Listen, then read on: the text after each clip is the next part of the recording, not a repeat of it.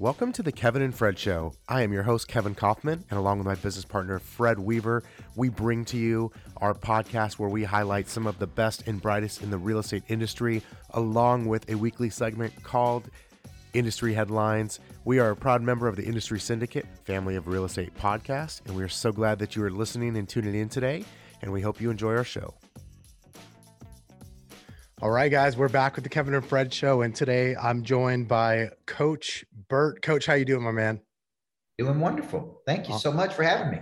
Yeah, my pleasure. I've been looking forward to this interview for a few weeks now. You and I met recently, coaching up quite a few of my friends, as well as I've been able to participate in some group stuff with you as well. And so this is really exciting for me. So, Coach, let's start here for the listeners. For those who maybe don't know you or haven't seen you speak yet, give us a little history. Like who is Coach Burt? What do you do these days? And I'm gonna probably bounce around on your time frame because I want to get into a bit of your story, but I want to dig in on some other parts.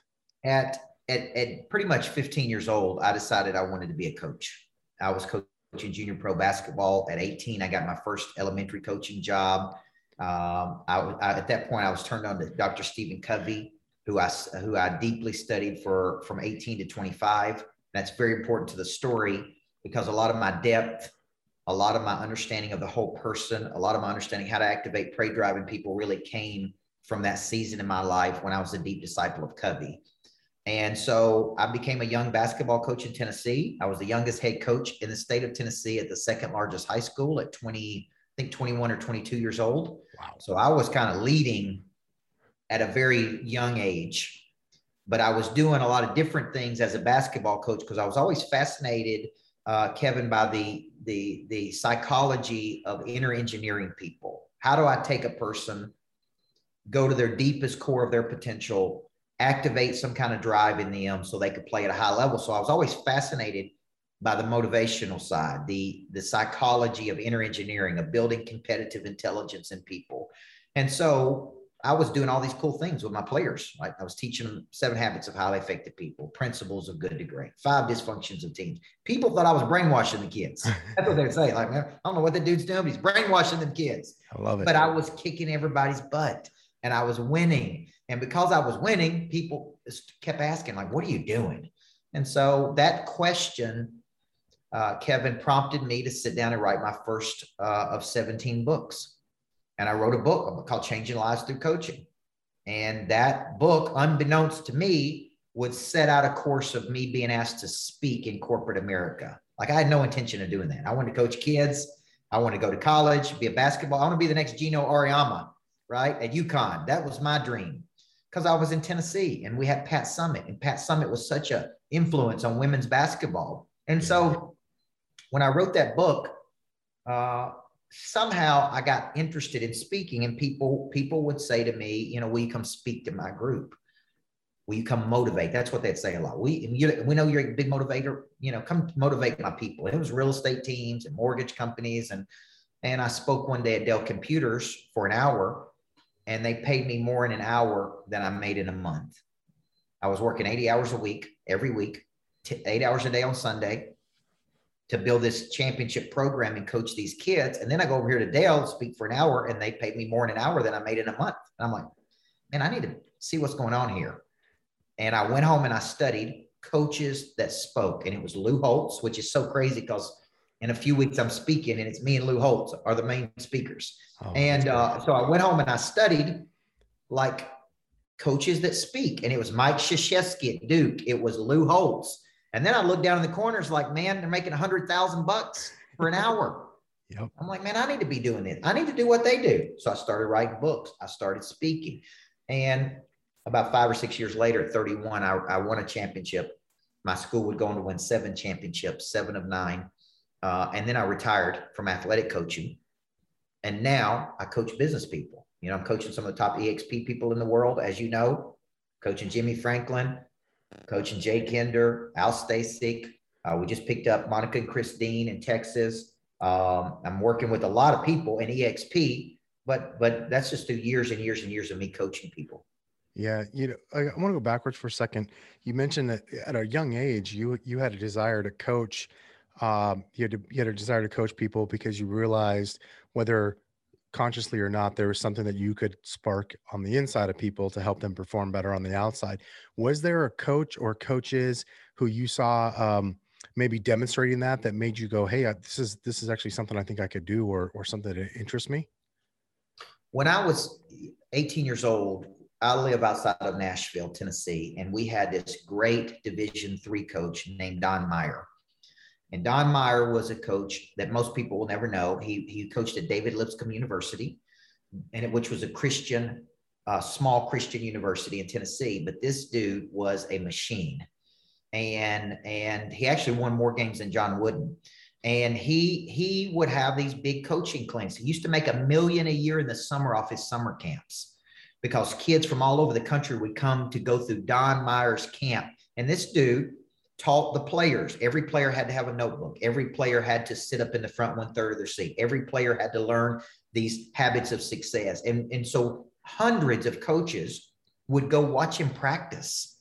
And man, when I saw that dude practice and the way his players responded, I said, man, that's what I want to do. I want to use sports to teach life. I want to use the vehicle of sports to teach kids how to be real successful. And so I kind of had my own little greatness factory, and that's what we called it.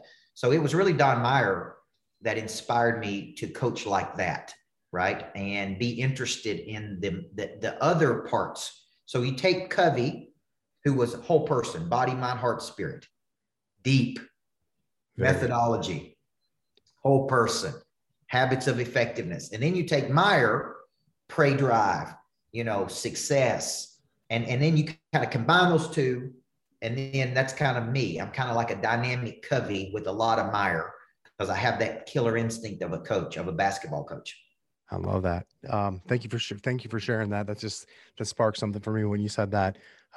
That's not becoming a coach. I think is not something that's a decision a lot of 15-year-olds make, right? Early on, or even teenagers. So to hear that there was someone, I assume there's probably someone there early in your life that had a lot of inspiration to do with that.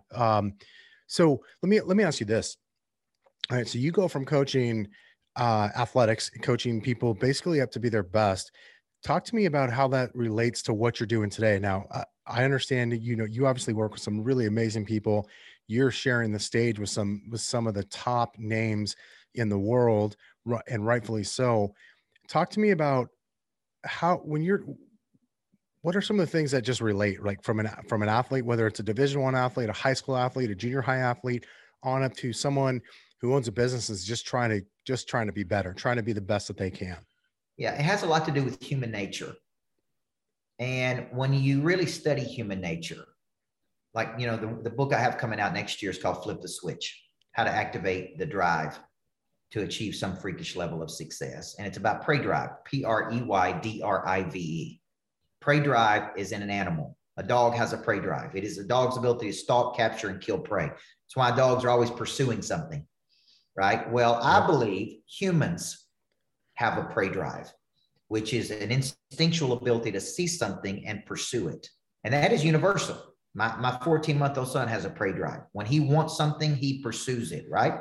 Well, what happens in life is that we get what we want and we become complacent. We become satisfied. Satisfied needs never motivate, only unsatisfied needs.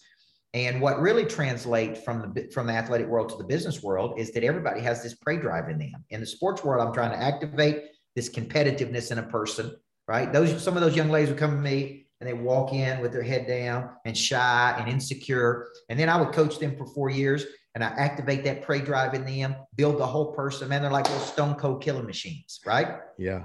Well, that's kind of what I do with salespeople, is I awaken a drive inside of them to want to pursue more. You look at the people I'm coaching at EXP, for example, they're already ridiculously successful.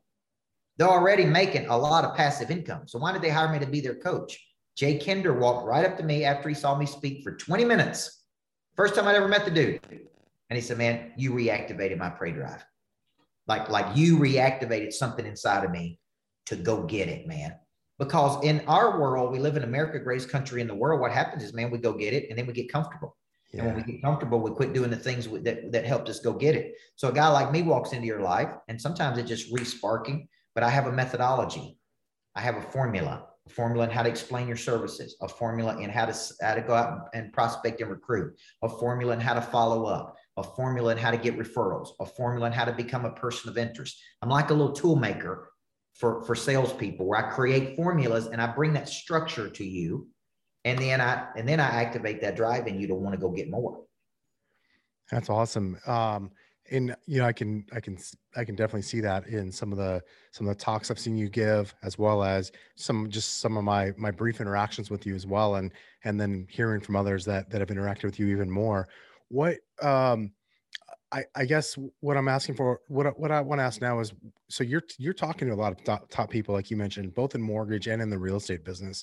So I'm sure you start to see themes show up when someone comes to you, and there's more in there that you can absolutely help them activate. What are some of the common themes that you're seeing show up? You got people that are being successful at a certain level, could be, super high, could be here. Regardless, it's definitely not their optimal level of where they could go. Are there some themes that you see kind of pop up commonly amongst high producers that want to be even, do even more? Well, I think what I look at, and I really break down in this book, and it's going to come out 2022. I'm still working through the developmental part of the book. Is I really say there's 5 activators of prey drive in a human, and this is what I'm trying to figure out. Do I need to activate the drive of competition in you? Right. So here's what I would say to a top EXP person. Let's say it's the number 1 person in the world, because there's different ways to measure that. Some people have the most volume. Some people have the most residual. I may say, it's all good, man, but I know a dude down here that's doing $1 billion, right? Like, are you comparing yourself to the number 1 guy at your company, or the number 1 person in the world? Like, I try to awaken some kind of competitive spirit in a person. Okay. Right. I'm speaking at an insurance conference once. They parade the number 1 guy around. He gets up, he gets a trophy, wins an award. And while during my presentation, I'm like, man, stand up. You're the number 1 guy here, right? And he said, yeah. I was like, congratulations. You feel good about yourself? I said, yeah, I feel good, man. You're number 1 here at this company, right? And I said, man, you're comparing yourself versus the wrong people. You shouldn't be comparing yourself to your peers here. You should be comparing yourself to the number 1 person on the planet, right? I'm trying to awaken, because that dude could very easily say, I'm the number 1 in my company. Why produce more? Why work any harder? Why go get it? So competition is an activator of prey drive. Fear of losing something is an activator of prey drive. Respect, money, power, status, reputation, right? That will activate your prey drive. Environment will activate your prey drive. Being in an environment that produces, that has expectation. I was doing something with Kevin Elko, that's Saban's coach at Alabama, and he's about to go in and work with Billy Donovan with the Bulls this weekend. And I said, what's the formula? Number 1 thing they do is raise the standards. Saban has incredible standards. Okay. And he don't let you slide from those standards. Then they have accountability. Then they have a certain language they use. Then they focus on connection. Then they focus on right. Like there's a formula that he brings to these teams to help them be national championship teams or NBA championship teams. Right. Well, one of it is standard. So environment matters. Can you imagine being on my team and being lazy? Can you imagine being around me in my environment and not prospecting every day? Can you imagine not following up like a machine? Wouldn't Like, last. we can do it better, but man, we do it because I expect it of people. Okay. So environment is an activator of prey drive. Then you get into exposure. I see something, we're building a cool greatness factory in downtown Nashville. It's about a $6 million project for me, and it's elegant and inspired office location with structures of exchange, intentional collaboration, auditorium, podcast studios. I mean, it's beautiful. It will be elegant, right? So in the interim, I paid about, I don't know, $8,000-9,000 a month to have office space on the 22nd floor of the Regions building overlooking Titan Stadium. Like I'm looking at Titan Stadium right now and the river of downtown Nashville. And one of my team members come to me and said, man, why don't you save the money? Why don't we just work from home? Why don't we do this? And I said, no, man, I believe in environment. I believe in exposure. There's no way you can sit here and look at Titan Stadium and not think bigger. There's no way. So I'm a big believer in, so I invest the money every month so my team can get in an environment where they can work and they're exposed to bigger think. And then ultimately embarrassment is an activator of prey drive. I'm embarrassed by my performance in relationship to my potential, right? And when you think about these things, all of these things as a coach can be utilized to activate the drive in a top performer. So sometimes a top performer is performing good, and it's like, you are doing good, man. You're doing real good. But in comparison to what you're capable of, you're not even close to your potential, man. How do you know which, how do you know which, what lever to pull? Like which of those drives to start with first? Uh, I don't know which lever to pull. I'm going to use all of them. Okay. I'm going to use every one of them, man. Oh, okay. And it's interesting. Sometimes when you're just around a person that delivers content the way I do, it activates your drive. Sometimes just having a third party, a fresh perspective, a fresh set of eyes, a fresh, like I'm just breathing some new life into something, right? Like I think about what I'm doing with Jay and Al, it's not anything new. I'm just alerting them to some other ways to duplicate their teams. It's not like they're going to say, man, this dude brought a whole new framework and it's crazy and it's from outer space and it's so different than anything we've ever heard. It's just, I'm alerted. A good coach alerts, hey, we could do a better job of intentional duplication. We could do a better job of explaining our value. We could do a better job of follow-up. We get everybody on the same song sheet, and maybe this accelerates the path. I'm not bringing any groundbreaking things. It's just the way I package and deliver content that's unique to me based on my unique background and my unique mentors and my unique experiences. So I spoke last week. It was me, Cardone, Tim Grover, and Bradley. That's a good lineup. That's a decent lineup there. Like we were all in Long Island, about 800 people, right? Some of them's going to like Cardone, someone's going to like Bradley, someone's going to like Grover, someone's going to like me. But what I hear people say to me is, man, the way you package content and the way you deliver it in a very succinct way to help us grow is what I need. Okay. Well, my gift is packaging. My gift is codifying. My gift is deconstructing concepts and then delivering those concepts in a way that gets people to move. That's my gift. Okay. I can't cook, geographically illiterate, right? I was in South Dakota last week. I told people on Instagram I was in North Dakota. I don't even know. But here's my point. If you said to me, man, I want to help my team perform at a higher level, can you bring a structure to them? I'm your guy. So that's my lane. That's what I do. I'm a coach. I love that. You've mentioned a couple times, bounce to a different topic here. You mentioned something called the Greatness Factory. Yep. Tell me, you talked about some of the things that are in the Greatness Factory, but tell me, what is a Greatness Factory? The Greatness Factory is a vision I had in 2017 of a unique and inspired and elegant office. Basically, it's a structure of exchange where people can go to work. Like I'm in a WeWork here, right? And people rent space and they work here and it's nice, but there's no coaching. There's no intentional collaboration. See, their idea of intentional collaboration, and no offense to them, is to have donuts and wine at the end of the day. Right. My idea of intentional collaboration is you and I get together and talk about how we're going to make $10 million together, like strategic partnership. So what I do, take a WeWork, add an auditorium, add podcast studios, add a gym, add a little restaurant for people to eat, add weekly and monthly content to participate in, add coaching programs, add dinners, private dinners at the Greatness Factory, where you can raise capital. To me, the Greatness Factory is like a little city where the great people work and they come and they want to exchange with each other. And exchange comes in money, ideas, energy, connections. And that's really something I've really mastered because I do events, boot camps, retreats, and then I have this community of people I coach. And I've really figured out over the last 10 years how to create real value for exchange there. And that's really what a Greatness Factory is. It's a unique and inspired real estate location where you can work, grow, learn, connect. You know, you really, when you describe it that way, what comes to mind for me is, I'm going to forget the name of the agency, but there's a sports representative agency that basically, it's an academy, right? where it's all that, but like for basketball or for athletics, for the people that are represented by the agents within that organization. And that's really like, I really connected to that. I think that's a great idea. So now, and if I'm not mistaken, this isn't just something for you in Nashville, right? I've seen you at least on Instagram and a few places social, kind of looking for other places to do this in. Is this something, is this like a concept you want to take like worldwide? What's your bigger plan with this? Yeah, we're in talks with people in Dubai to have one in Dubai, London, Miami, Tampa, Houston, Scottsdale, Phoenix, Gilbert.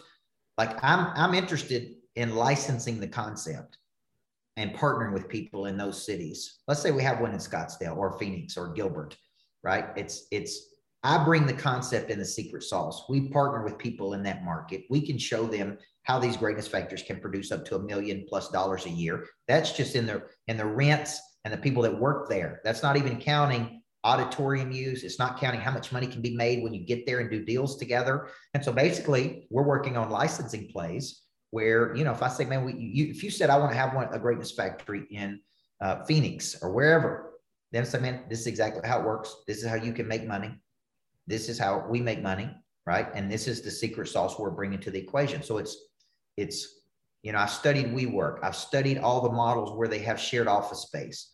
And what I've done is I've basically taken that concept to a much higher level to where there's real value for you to have an office here. Now, what happens? Let's say I'm in this office here. This is my personal office here at the WeWork. It's all dressed up nice, and I got a big screen television I'm looking at. Here's the deal.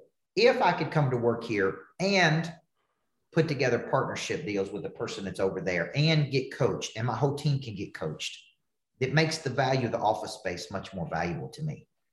So I could charge more rent for this office space because the value of being here is much greater, right? And that's called structures of exchange. I exchange ideas and energy with people. And so I'm looking for places all over the country to have these.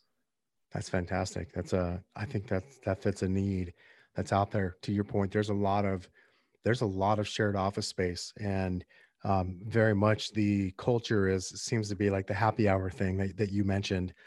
So I think this, just fills a gap for those of us who want to be around bigger thinkers, people that can push us, people that can help lead us, people that we can help lead, et cetera. So I love where you're going with this.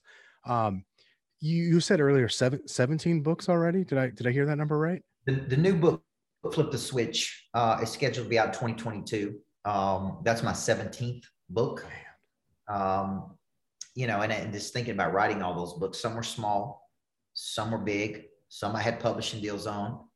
I think I'm just now really, really learning that game and how to use a book. A book is an asset. Book forces you to have a message. Message gets you in front of people. And you don't need more money, you need more people. The people have the money.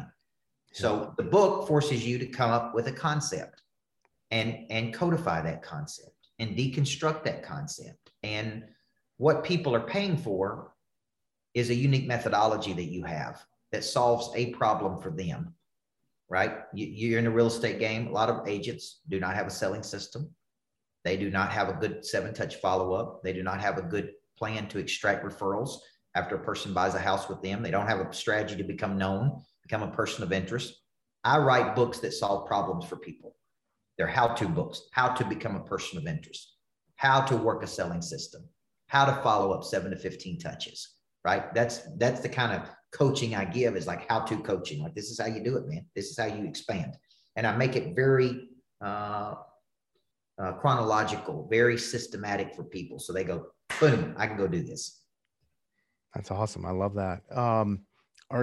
I got to actually, I heard you mention a story one time, and I don't remember what video it was that I watched, but you shared about conversation you had with Grant Cardone, and like I think you referenced like getting on stage at, say, like the first 10X conference is one accomplishment, but to do it now, that it's a different ballgame, right? Because his audience has grown so much, and that who he allows to get on stage, he's a lot more careful with, and yet you had a story about how you made it. You effectively said, hey man, I'm going to make this happen. Would you share that with us? I first met Cardone in 2012. I had a radio show in Nashville on the Fox News network called Change Your Life Radio.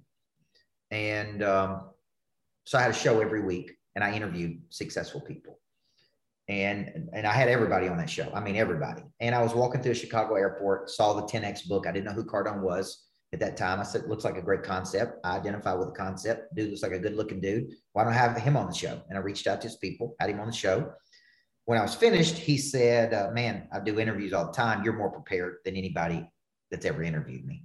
And you and I should be doing things together. This was back really before he was really known and famous. And so we become friends. I began becoming on the Cardone Zone. He had a radio show at the time called Cardone Zone that he would ask me to be on. And then he said, come to Riviera Maya, Mexico and speak at this 10X event, original 10X, like 75 people. And fast forward, I don't know, X number of years, 4, 5, 6 years. I'm in his office in Miami and he's got 10X2 coming up. I paid to go to 10X1 in Miami. Then he's got 10X2 coming up in Las Vegas. And I'm sitting across from him. And I just, man, it's a moment that I said, I'm going for it. I said, man, do you think I'm good enough to speak at 10X? He said, yeah, I absolutely do. And I said, well, why haven't you asked me to speak at 10X? And he's like, I spent $4 million and I'm having all these people and your following's not big enough. And I said, I understand. Right? Like when people give you objection, I've listened to him. I agree with him. I understand. Tell you what I'd like to do. We're friends. You just told me you spent $4.7 million to buy the space. Here's what I'd like to do. I want to help you. I'm here to help you. I'm going to purchase $100,000 in tickets. Okay. I'm going to write you a check for $100,000. I'm going to buy 50 VIP tickets. Would that help you? He said, yeah, that would help. I said, okay, good. I'm going to bring 50 of my best clients with me, but I'm only going to do it. I'm only going to bring these people with me if I'm speaking. They're only going to come if I'm speaking on stage, man, because these are my monster producers. This is my tribe of people. And I said, you think that would ensure that I could speak? And he's like, yeah, I think we could do that. Right. And so I buy these tickets at $2,000 a piece. I turn around and package them up into a package. We call that bundling, stacking. Yeah. And I sold those tickets for $5,000. Right. So I bought them for $200,000, sold 50 in 3 to 6 months. So we made $250,000. So I've already made $150,000 positive. And then I speak at 10X in front of 10,000 people. And that was kind of my coming out. Like, this little dude is good. Like he can do, we don't know who he is, but we like him. And we probably did, I think probably that day between, $250,000 of sales that day. Ultimately, over the next 2 or 3 years, we did over $1 million of business from me speaking at 10X. That's not a bad So I'll always have a deep affinity with Cardone. I'll always have a deep respect for him because he gave me an opportunity and he didn't have to do that. That changed my career. So for the rest of my life, it's like Elko, thank you, I owe you, right? Thank you, I'll help you. So the other day he called me to raise some money for a charity thing. And he said, I need some money for charity. I'm trying to raise X number of dollars to do X. And I said, man, count me in. Tell me where to wire money. Because that's how because he helped me, man. And I wish we were doing more things together. I don't have as big of an audience as he would like right now. And I'm trying to build that audience, but I think there was a respect for both of us there. Well, I think the key word there is yet. Like, maybe you don't have it yet.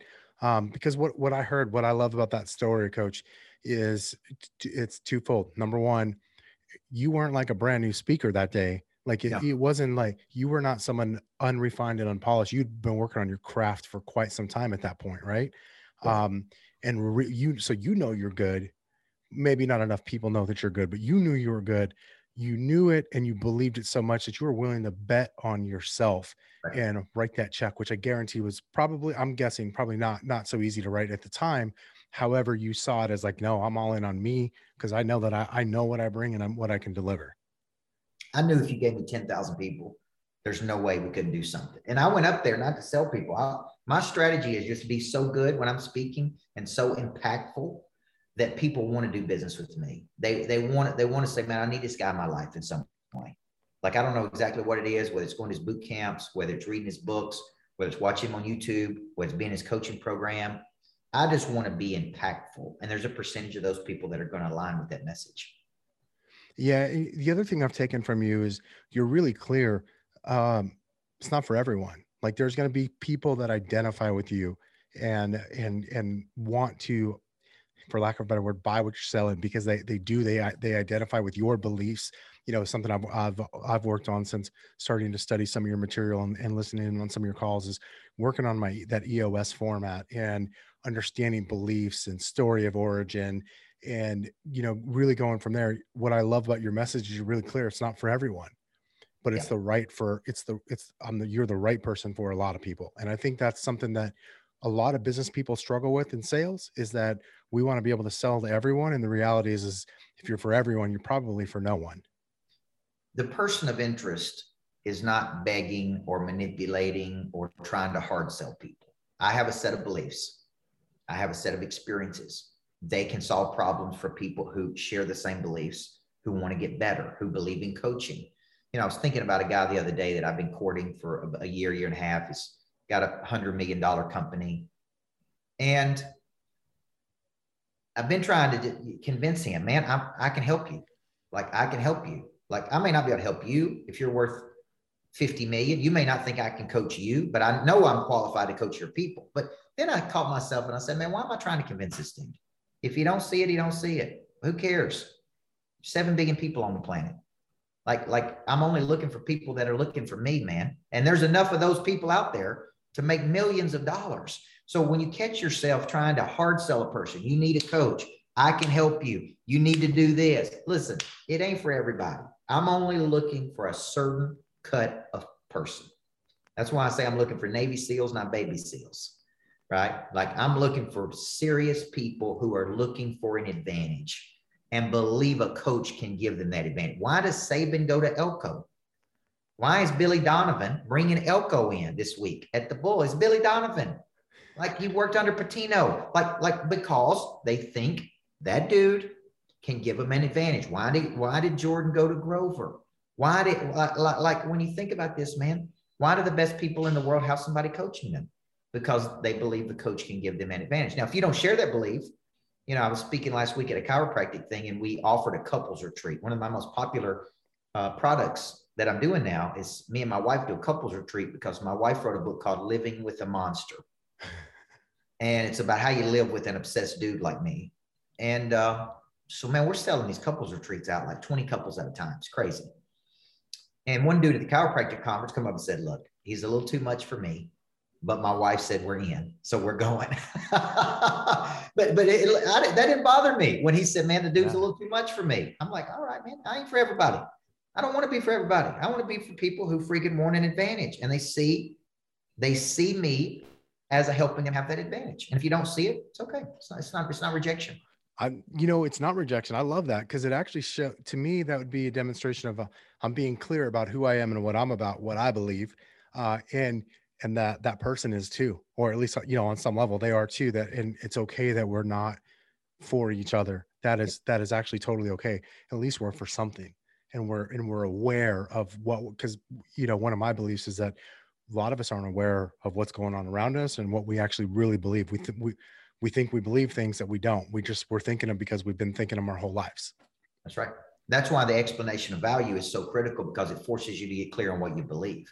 Every decision I make is based on a clear belief. I am very clear in what I believe, what I don't believe. And because of those beliefs, I can take action faster.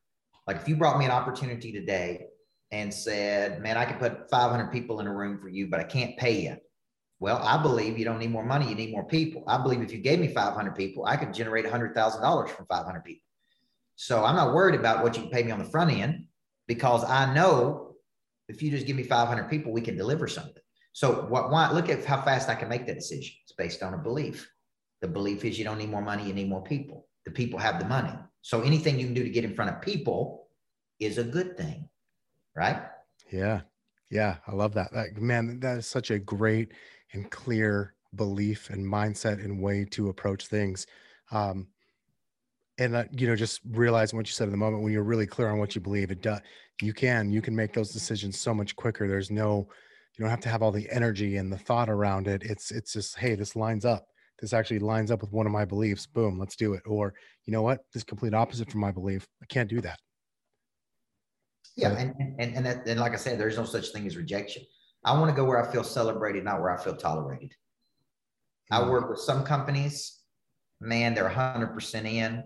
They want to be involved with me on a weekly basis. Those are the ones we move the needles. I work with some companies that don't really believe in coaching. They bring me in, they say, well, we'll call you when we need you. And I don't, that's not what I believe. I believe coaching is something like military. You train. The military trains every day. They don't hand a dude a machine gun in the military and say, watch a video. Good luck. Like, they train the dude, right? Yeah. And that's kind of what I believe is training is something you do. This morning I was role playing with my team. We could do more of that. We should be doing more of that. We should be testing them. We should be listening to every call they make. We should be coaching and giving feedback. We should be monitoring everything they do, which we do now, but we could always do it better. So, you know, I know when I speak that I could get better at embedding. I could get better at pitching my services. I could get better at telling stories. So, man, there's people out there that coach me on those things. I love that. You're getting coached. So Yes. that sticks out to me, because I know a lot of people in your space that are the coach, and they are the speaker, they are the headliner, and they're not getting coached. And to me, that always just, it doesn't seem, it doesn't line up. You know what I mean? You like, if you either believe in coaching or you do not believe in coaching. And so I'm to me, that speaks volumes, and I appreciate that about you. Yeah.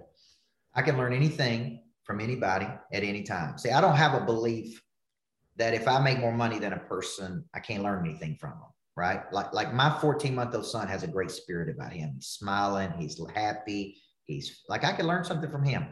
My 9-year-old daughter, I could learn something from. Like, some people come into this mindset as, I make more money than you do there. Like the dude I was telling you, he's like, what are you going to teach me? I make more money than you. Well, there's a lot more to this game than money.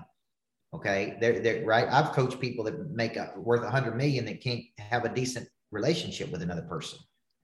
Okay. So it ain't all about the money. I don't look at it like that. Like, I'm not going to take any advice from them because they haven't, you know, they're not making as much money. I look at it as, man, I could learn anything from anybody. The other day I was in the gym at 5 a.m. and I had a bad attitude. Attitude's a posture of the body, represented by a physical state. If you have a bad attitude, your posture of your body shows. Well, I had a bad attitude, man. It's 5 o'clock in the morning. I don't want to be in the gym. It's Monday morning. I'm pushing. I go to a gym where you box for 30 minutes and then you do functional fitness. It's called Rock Box. It's a new thing. It's like nightclub meets Fight Club. And so I got a bad attitude, man. And then I look over to my left and there's a dude there who's high-fiving people, going as hard as he can, smiling, and he's got a prosthetic leg.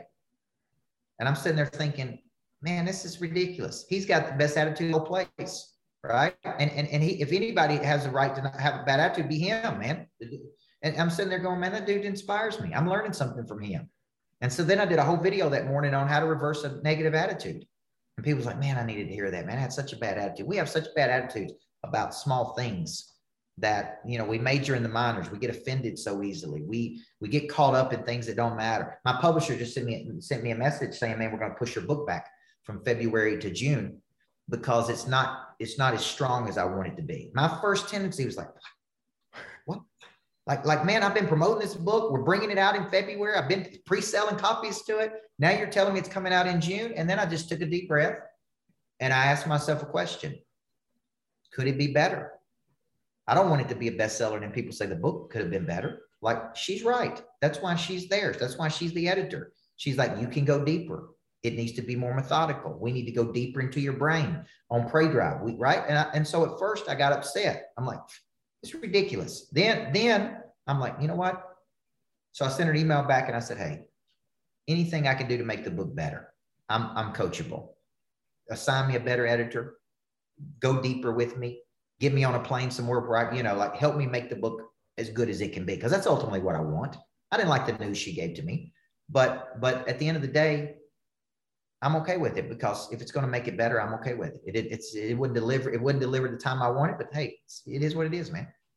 Love that, man. A lot of great lessons in there. So you mentioned, you're obviously doing a lot of in-person speaking things. So for those folks that maybe want to go catch you, whether in person or online, what's the best place for people to kind of catch up with you at?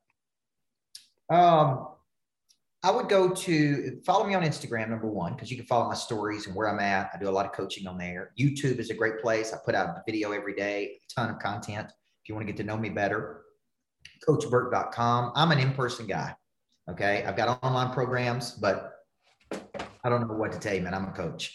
I like people. I like interacting. I like energy. I like exchange. So I do a lot of still coaching live. I'll be in Dallas this week. Then I'm going to Denver. Then I'm going to Washington, D.C. Then I'm coming out to Phoenix in November. Then I'm going to Houston. I mean, just wherever, right? Because I do believe in getting in a room and coaching people.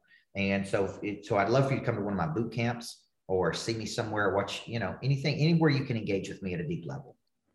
That's awesome. All right. Before we start to wrap up, I've got one more question for you. Before I do that, is there anything else that we should have covered or we could cover and we'd be remiss to not before we sign off for today? No, I appreciate the opportunity to be with you. I know that, and I want everybody to learn a lesson here. Cardone said this to me one day. He said, man, you're one of the greatest coaches in the world, but you don't know how to market and promote. And he said, this ain't business, this is show business. And until you learn how to market and promote, I've had to become a better marketer and a better promoter. And part of that is being on podcasts. Part of that is being out in front of people. Part of that is learning the game of promotion. And every time you and I do this allows me to have more collateral. This allows us to push it out on YouTube. This allows people to see me to go deeper with me and hear my philosophy or why I'm qualified. So I would encourage everybody out there. Most people don't have a talent problem. They got a marketing problem. Yep. Okay. And when somebody says they want you to be on a podcast, my natural tendency is, man, I got a lot going on. I got to slow down and do a podcast. But it is necessary to do these things to share your set of skills with people. So I appreciate when people reach out to me and say, man, I want you to be on my podcast. I want you to be part of something. I'm open to it. And I encourage your listeners and viewers, be open to possibility, man. You never know who's going to watch this. And I'll tell you this, my book, Everybody Needs a Coach in Life. I wrote that book. It was published through a division of Simon & Schuster. It was in a bookstore in Houston, Texas. You don't even know which bookstores your book's going to be in, by the way, when you sign a publishing deal. And I go to my home city, Nashville. It wouldn't be in Nashville, but it'd be in Houston. I'm like, I don't understand. But a woman walks into that bookstore, picks up my book, takes it back to her office. Okay. One of the number one energy doctors in the world says, we got to hire this guy to be our coach. I go to Houston. I sign a $250,000 contract to be their coach. He becomes my personal doctor. He tells me, if you want to have another kid, you need to get your wife to my wellness center. Let's get all of her hormones right. 7 years we went without another kid. My wife goes to his wellness center. We have our son, Eli. Right? It all happened because that woman walked into a bookstore, got my book, and it started that sequence of events that ultimately I'll never forget, man, which is why you have to put yourself out there and do things, because you never know what's on the other side of that opportunity. That's what I'm trying to say to you. Take the meeting, talk to the person, follow up with the connection. Somebody connected me to you and said, man, you need to know Kevin, these guys out there, because they're good dudes and they're in EXP and you're helping a lot of EXP people. And I'm like, man, any way I can help you, just tell me what you want me to do. I can help you. Okay. So that's what I encourage your listeners to do today. And that's all. You actually answered the question I was going to have there at the end. And God, that was beautiful. Let's end on that. Coach Burt, I just want to take a moment to say thank you. I appreciate you taking the time to do this and appreciate what you're doing. Guys, absolutely. We're going to link in the show notes to all of the places you can catch up with Coach Burt and follow him at, for sure. Go see him live. I know I'm excited to see you here in Phoenix coming up in early November. And that's it. We'll talk again very soon, I'm sure. All right, brother. You're a good dude. Thank you very much. Have a great day. Okay. You too, my man. Take it easy. We'll talk soon. All right, guys. We'll see you next week. Today's episode is brought to you by Kevin and Fred's community at eXp Realty. Learn why over 1,000 real estate agents joined eXp Realty last week. Join us for an informational webinar this Tuesday at 10 a.m. Pacific Time. Register at intro to exprealty.com.